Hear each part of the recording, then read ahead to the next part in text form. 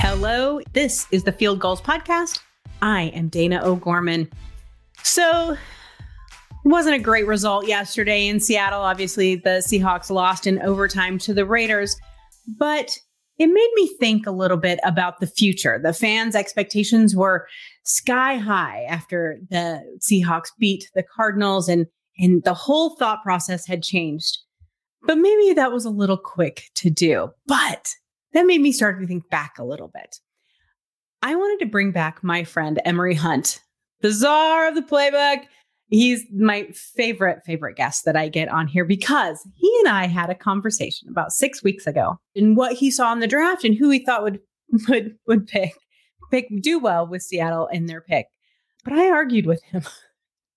Emory, I want to bring you back on before I admit this. Thank you so much for joining me, everyone. This is Emory Hunt.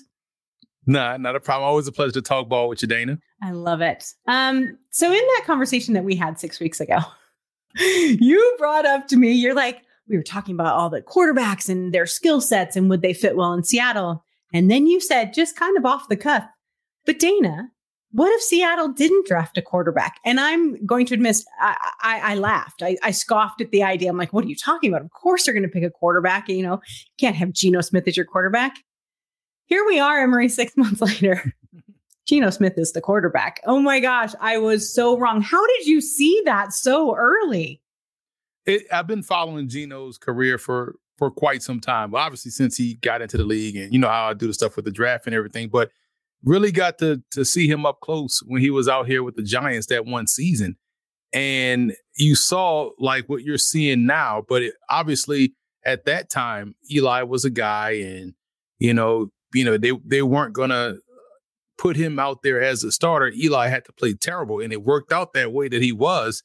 Then he got the start, but the media backlash from the Giants beat writers kind of forced the plan to go awry because McAdoo wanted to go to Geno and allow Geno to be a bridge guy to whoever they were going to draft. They wanted to go with Pat Mahomes, to be honest.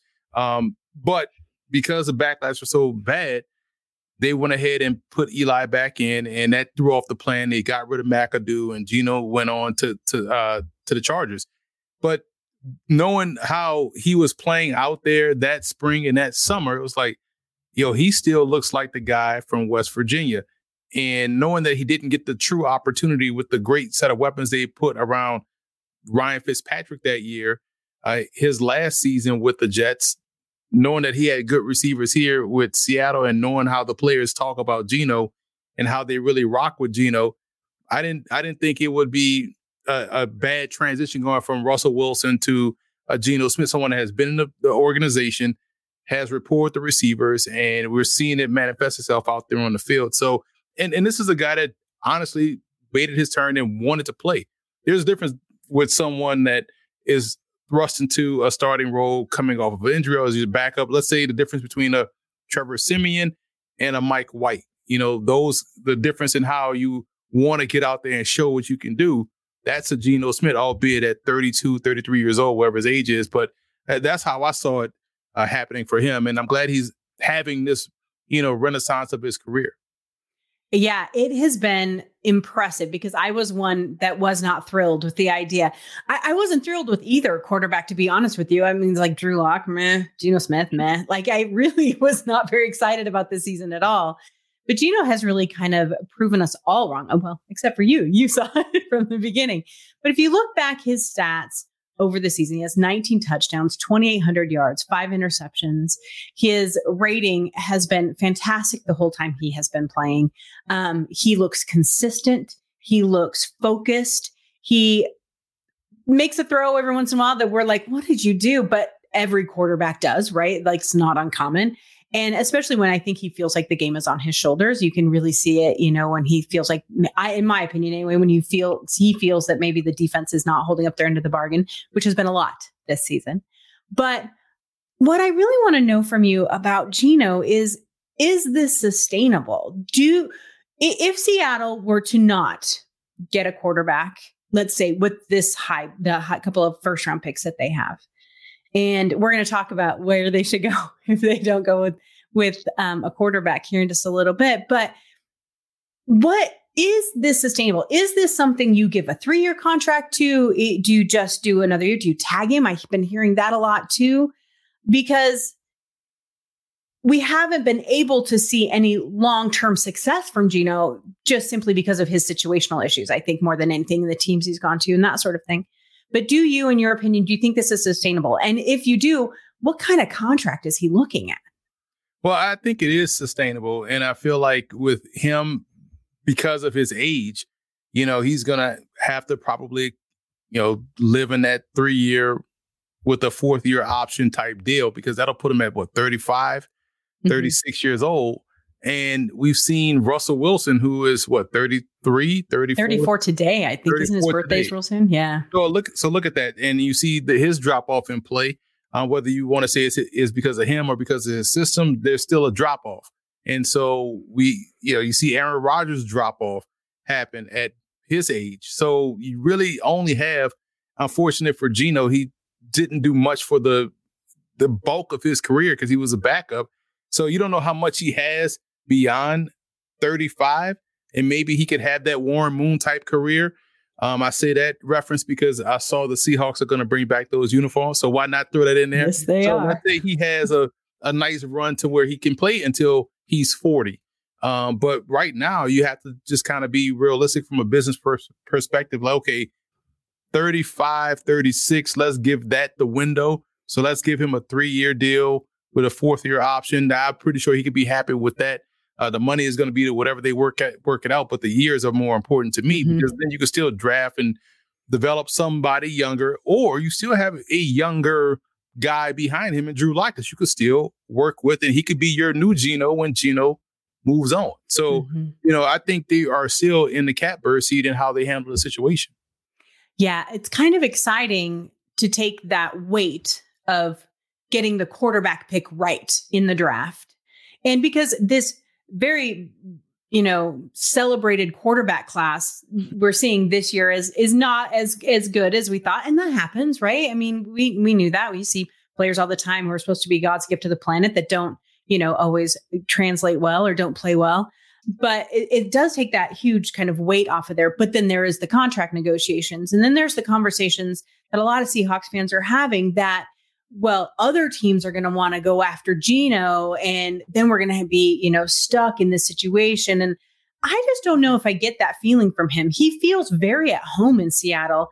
Now, granted, money is money. Like, we're not dumb, right? Like, we get how that is. But at the same time, I don't know, maybe that's just my gut feeling that if Seattle gave him a decent a contract that he's worthy of, they didn't try and lowball him. They didn't try and do anything like that.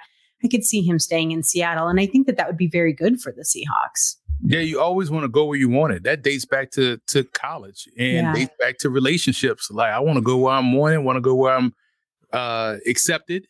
And I like the culture that I have right now in Seattle. They wanted me there. They've allowed me to play. I didn't have to look over my shoulder if I throw in complete pass and see Drew Lock warming up. Like, I think it's best for him just to stay where you are. And there are options in the draft. Honestly, think about it. There's a guy that I compared to Geno Smith that, because of the injury, may end up being a late day 2, early day 3 guy in Hendon Hooker, who'll be 25 years old, coming off an ACL, kind of plays the game a lot like Geno. There's your young guy, is about the same age as Drew Lock. So if you want to draft a guy, you don't have to take one early. I mean, hell, you guys moved on from a guy you took in the 3rd round, right? Right. So the thing is, and just to say, with the quarterback class, you always got to be careful of who's pushing the narrative of when the class isn't good, because that's fair. When they say the class isn't good, the class looks a certain way, and the next year's class is always better because it looks a certain way. So they fell victim to. We heard this in 2017 when it was Mahomes, Deshaun Watson, and Deshaun Kaiser.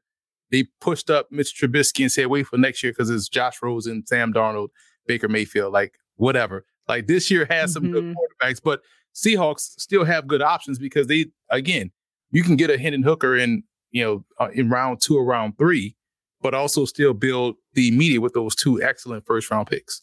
And that's true, because then you don't have the pressure of, oh, well, you took him in the 1st round. You have to play him. Do you know what I mean? You don't have that pressure. If he doesn't work out, he doesn't work out. And it doesn't look any odder, to the fan bases who just get so obsessed with these 1st round picks. They just get, in such a tizzy about it. We're going to get to the draft here in a little bit, but I want to switch gears a little bit and talk about Pete Carroll. So at the beginning, truly at the beginning of the offseason, back in March, when the Seahawks traded Russell Wilson, there was a loud cry from a good chunk of this fan base.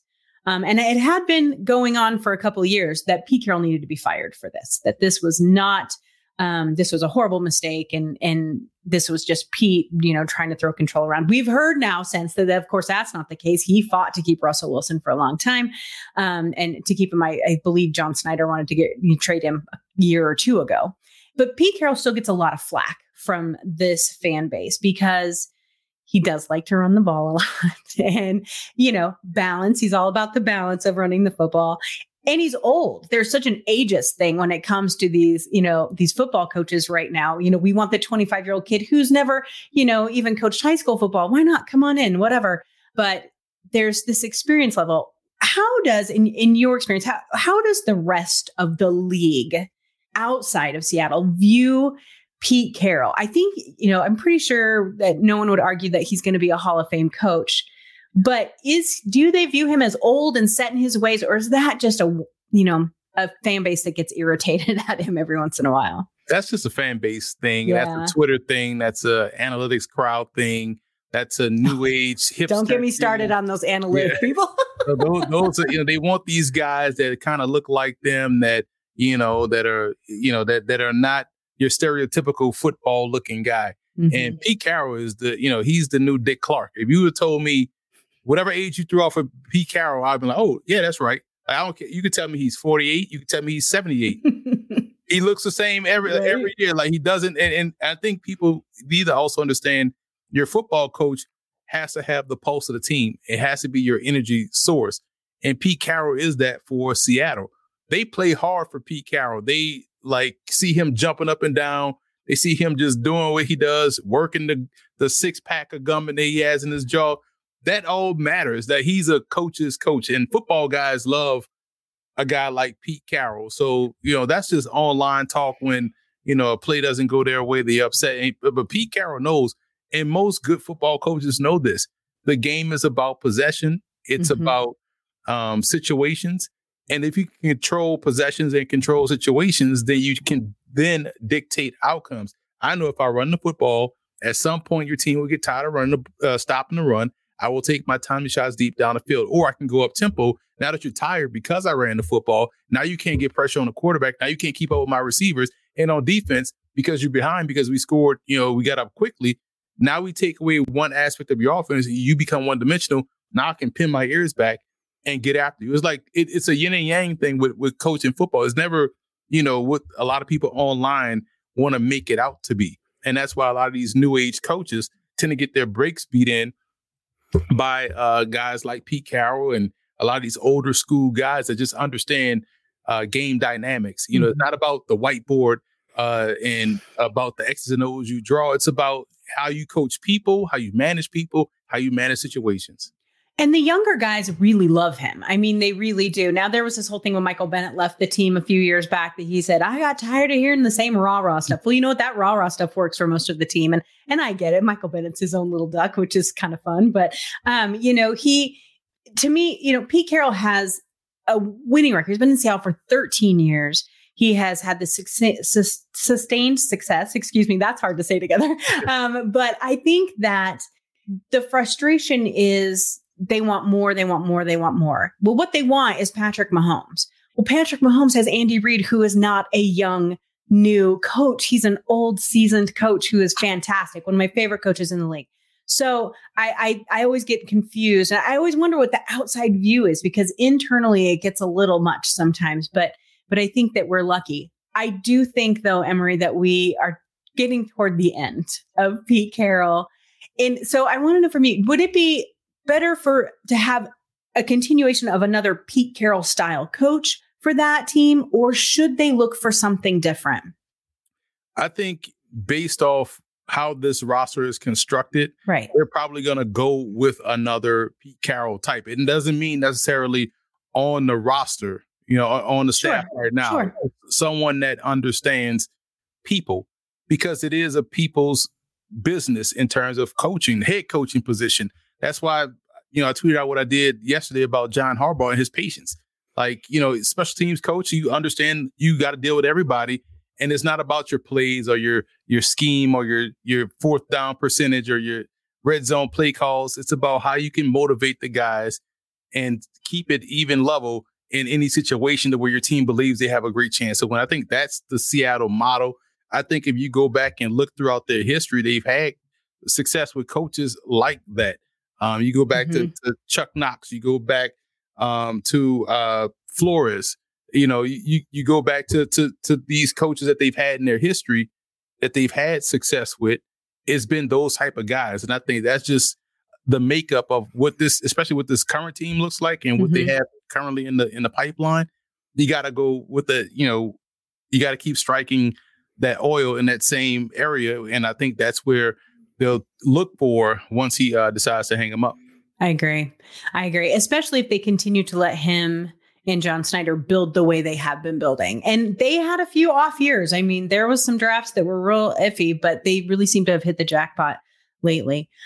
Before we move on to the draft, I want to talk about our picks just a little bit. So obviously the Seahawks have currently right now with their own record, they are 16th for the draft next year right now in the draft order.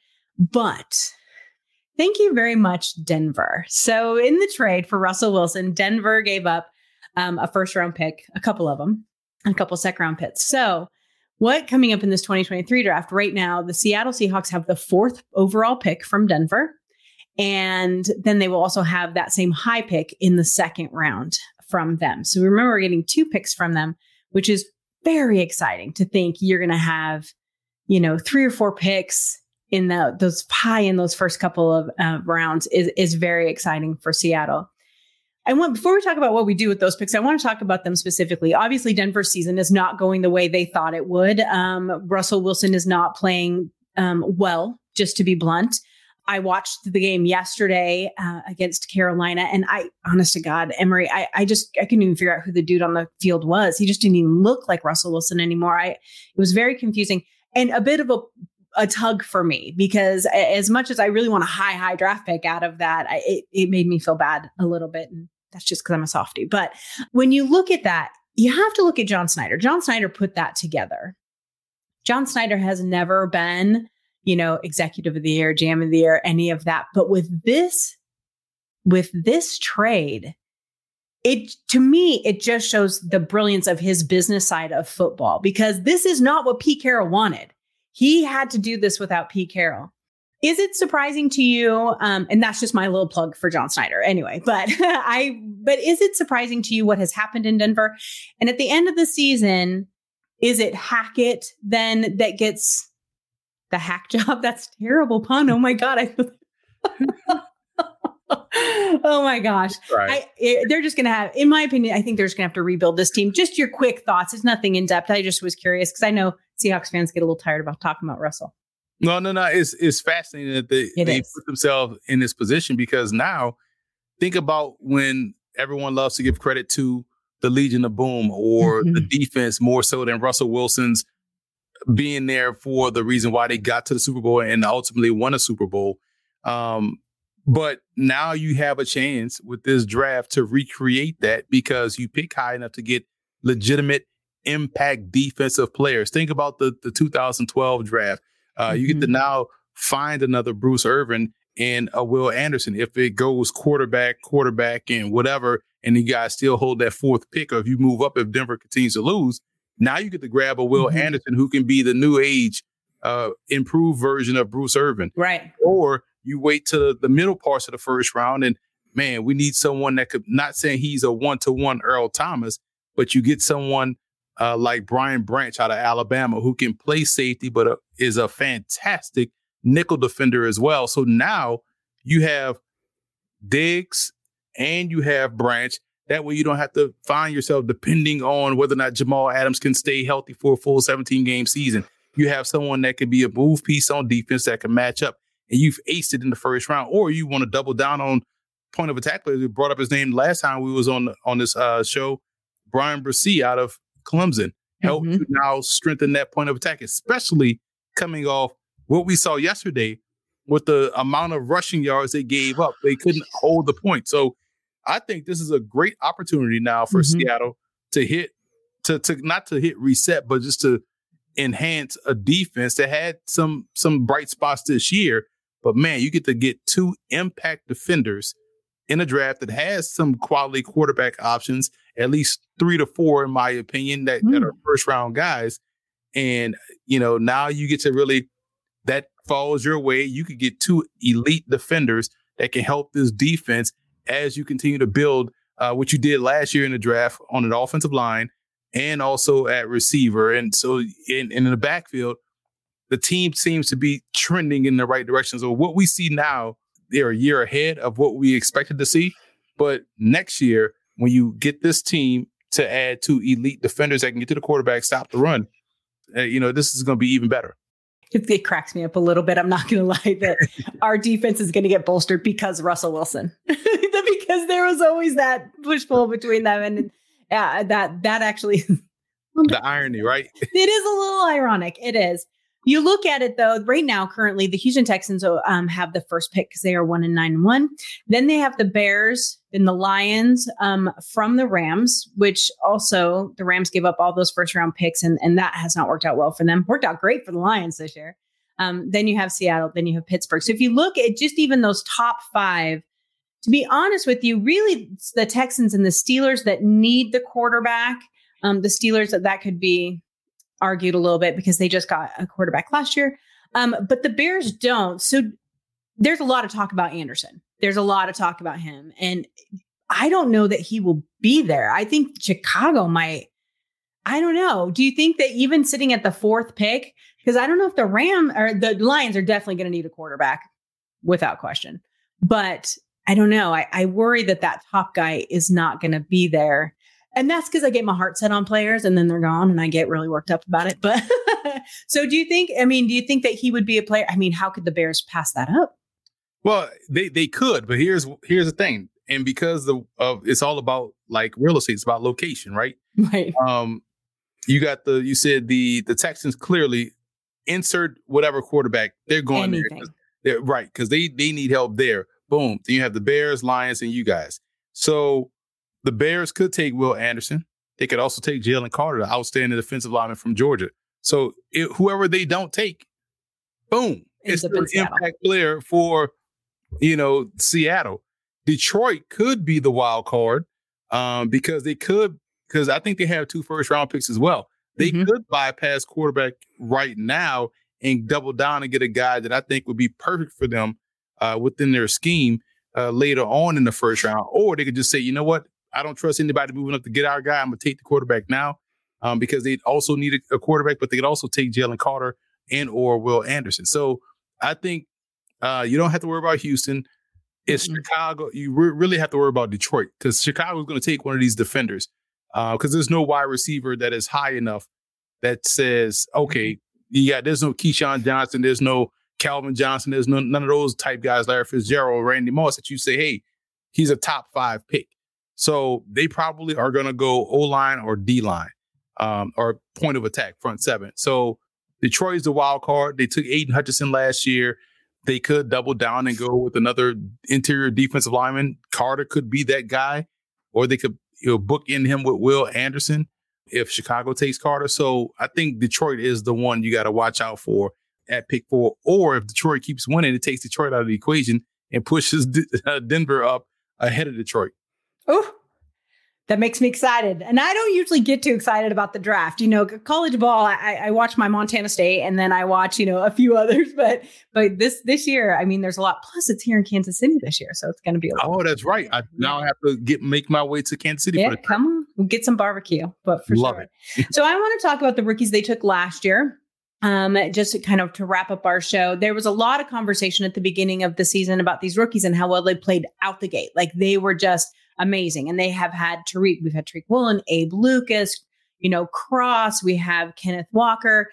The interesting thing is, as we've kind of settled into the season, that maybe we're not so surprised by their good play anymore. But there was a lot of conversation about possibly one of the Seahawks rookies ending up with Rookie of the Year. But then you have Sauce Gardner, who is just like sitting there in New York, just shining on top of the mountain like everyone. But what do you think about these rookies?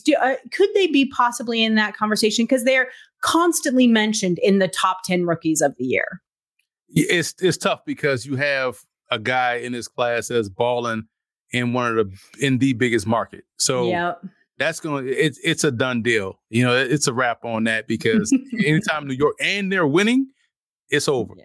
You know what I'm saying? So I feel like it's good that they have a great, weird how things parallel. 10 years later, the 2022 class looks like the 2012 class and the impact players that they got, right? So true. So I feel like this is a fantastic class because you answered 2 questions up front, Lucas and also the kid from Mississippi State. Cross. You got those 2. You got a good special teamer and Derek Young in the 7th round. Physical receiver that, you know, is going to grow into a specific role. Defense, you got Kobe Bryant, and you also were able to get Tariq Woolen. So you've done a really good job in getting some core pieces to the foundation that you're building upon. You know, and the cool part is that these guys are talented, but they still have more room to grow. Like they weren't super finished products coming out the gate. You know, maybe Kobe Bryant was because he was a senior, as well as Lucas. But I mean, Cross was an underclassman. And then you look at Young coming from a D2 program, and he still has room to get better because of the jump in competition. And so for me, I just feel like this was impressive. And Woolen, he was a senior, but you talk about someone that's only been playing cornerback for 3 years or something like that. So you have upside still with a lot of these talented prospects. So I'm excited for Seattle and what they could potentially do next year, adding more talent, coming off this draft class at nailing the tackle positions when we know a lot of teams struggle with that, nailing corner where we know a lot of teams struggle with that, and finding guys that can help continue to bolster your special teams unit, because that's also a hallmark of Seattle. They usually always have a great returner, or coverage units are outstanding, and kicking game was always outstanding. So I think because Pete Carroll understands the team aspect, they're not heavy-handed on one side of the ball. And Snyder understands that as well. Hey, we're not going to get heavy-handed on one side. We got to balance this thing out. And I thought they did a great job of that with the 2022 class. I'm so glad you said it, because I was going to say it. You know, it's like, this is done. And people keep talking about it. I'm like, you guys don't understand. Sauce Gardner's he's just in a different spot. And so I'm so glad you put that out there. So I didn't have to. If Homeboy wasn't injured, it would have just been 1 and 2. It would have been Sauce Gardner and Kayvon Thibodeau. Right. Because Giants are winning, Jets are winning, and 2-star is. And they're New York markets. Yeah. You can't argue with that. You can't fight with that for sure. So agreed. Oh, Emory, I love it when you come on. We have such a good time. And I love your insight on all of this so much. I want everyone to know a couple of things about Emory. First of all, you can always find him at his website, which is Football Game Plan. And then you can find him on Twitter. It's F Ball Game Plan. But he's also on CBS Sports HQ. And then my favorite thing, other than you coming and hanging out with me, is your draft preview that you so nicely gave to us last year. And it is this big, beautiful book full of all the information about all the players. I highly recommend. Can they pre-order it yet? Yes, they can. Footballgameplan.com/2023 draft guide. Again, you know this, Dan. It was last year, the largest draft guide. Oh my gosh, it was huge. Over 1,000 prospects. It may be that this year, depending on how many guys, take advantage of the COVID year and come out or go back. But we've already been working. I've been working on it already. So it should be action-packed once again. Oh, I loved it. It was so helpful for me during the draft, because you could be like, I haven't even heard of this little school player, but there he is in full color in your draft guide. So I really hope that people take advantage of that. All right. Thank you so much for joining me. I appreciate your time. It's always a pleasure to have you on. And I hope everyone joins us again next week. We will be back again here on the Field Gulls Podcast. Bye-bye, everybody.